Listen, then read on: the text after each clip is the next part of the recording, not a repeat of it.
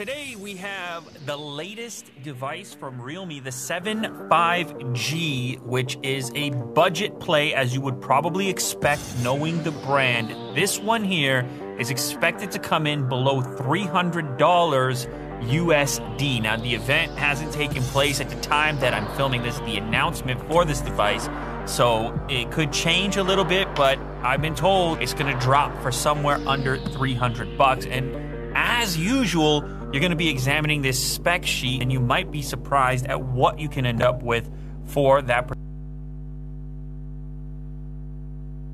point. So I have two colors in front of me here, mist blue and silver. It's got the Dimensity 800U 5G chip from MediaTek. It's also got some fast charging in there, 30-watt dart charge, and a 5,000 milliamp hour battery. That's kind of a bonus, a plus. It has a 120 hertz ultra smooth display. 120 hertz display under 300 bucks. I believe this is the first time I've ever seen that.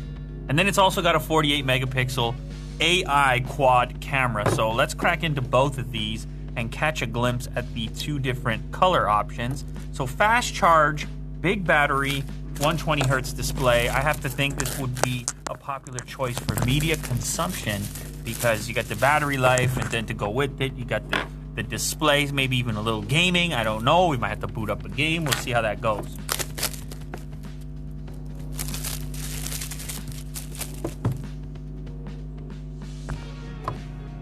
All right, welcome to the Realme family, and as is usual here, we're getting the extras right away, including a case to get you started when you purchase the device. You see this more frequently for some reason in the budget devices where it's a very aggressive marketplace and they got to do every bit of extra to keep your business. They're going to include a case so you can protect your device straight out the gate.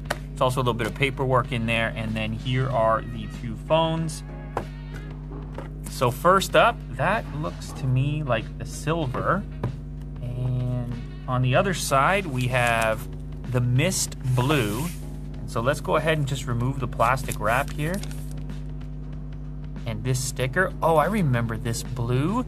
This is a nice sort of gradient. It's one of the things they do well. They give you these unique colors and they tend to shift depending on the reflection of the light. Well, this one starts out with a kind of light blue up along the top and then fades into an almost black down at the bottom. The whole thing has a brushed or almost matte kind of finish to it, so it should be fairly resistant to fingerprints. I always pay attention to that, especially with the glossy backs that you see on so many devices out there. Here you can see the camera module, which outlines 48 megapixels. There are, of course, a number of different camera units represented there. On the bottom of the device, you have your USB Type-C connector to use that 30-watt dart charge, as well as a headphone jack, so dedicated 3.5 if you want to use a wired connection.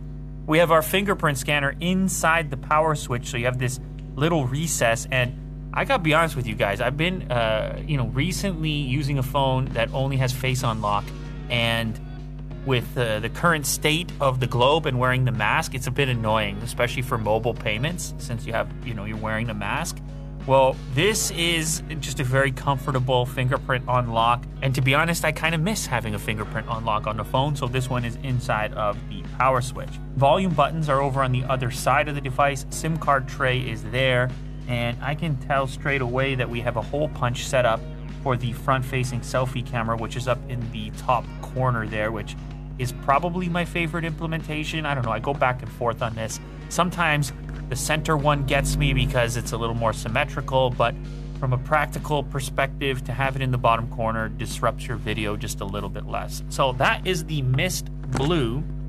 Next up, we have the silver model, and ooh, my goodness, this one is somehow a little more flashy with the large Realme logo, which also reflects light in different ways. It's very, very silver. It's super silver. So if you're looking for something maybe a little flashier, to be honest, then this is probably what you would select. Otherwise, if you're more subdued or subtle like me, you might reach for the blue. Also inside the package, we of course have our power brick over here. And as mentioned, that's a 30-watt power brick, plus there's also your USB Type-C to A cable that you'll use to charge this up. That's the biggest logo I've ever seen on a smartphone. This time around, I'm going to set up the silver one. I think I did the blue last time around, so let me go ahead and boot this up. So the most exciting one for me is the 120 Hertz display. I like a fast refresh rate. I've told you about that in the past. Getting up to at least 90 makes a difference for my eyes and the general feeling of snappiness on the device. But 120 is obviously a step better. And up until this point, at least in my studio here, it's been really expensive devices only that are shipping with that particular feature above 120 Hertz. Oh, and as far as the Dart charge is concerned, at 30 watts, this will go from 0 to 100% charge in about 65 minutes. I mean, look at the package deal. Look at the picture. This is, once again, for under $300. You have a fairly decent screen-to-body ratio over here. Now, I'm going to do what I would normally do on any device that's claiming to have a faster screen refresh, which is head into the settings and see what's enabled by default, and we head over to screen refresh. So by default, they have an auto select setting which will select the best refresh rate for a particular application. So it would try to gauge, are you using a game or something, in which case it's going to boost it up, and then in order to save battery life in other circumstances, it may toggle it back to 60 Hertz. Now, of course, that's not what I want.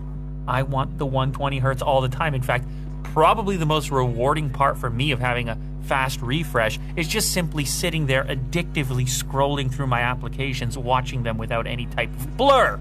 So let's go ahead and select 120. This device does have a 5,000 milliamp hour battery, so if a device can handle the faster refresh, maybe this is the one. So immediately now, would you look at me? Look at that. I mean, you can't really see it because you don't have enough frames in what you're watching, but I promise you this is buttery smooth, and it's not something that any iPhone user has ever experienced.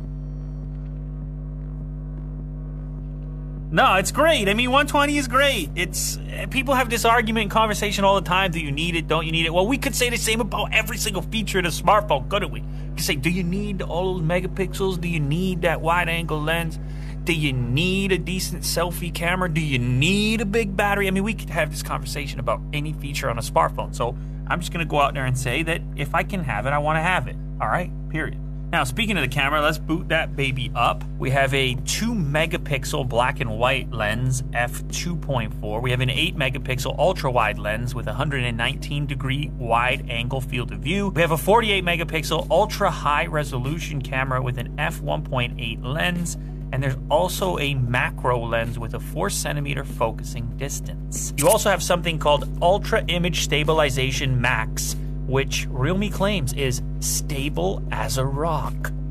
Oh, and by the way, actually, before I boot up that camera, I just want to show you real quick this fingerprint scanner. It's surprisingly snappy, and I'm telling you, I've been saying it, the fingerprint is still the way. It's crazy. 2020, the fingerprint is still the way, and it became even more the way considering what I told you earlier about the fact that we're covering our faces in 2020, and the capacitive, as opposed to the in-screen, actually in many cases wins for speed. So I kind of miss it a little bit, the dedicated button, whether it's on the back or right inside the power button. They have a nice implementation right here. So let's bring out the trusty plant and the $1 bill here real quick for our photo sample.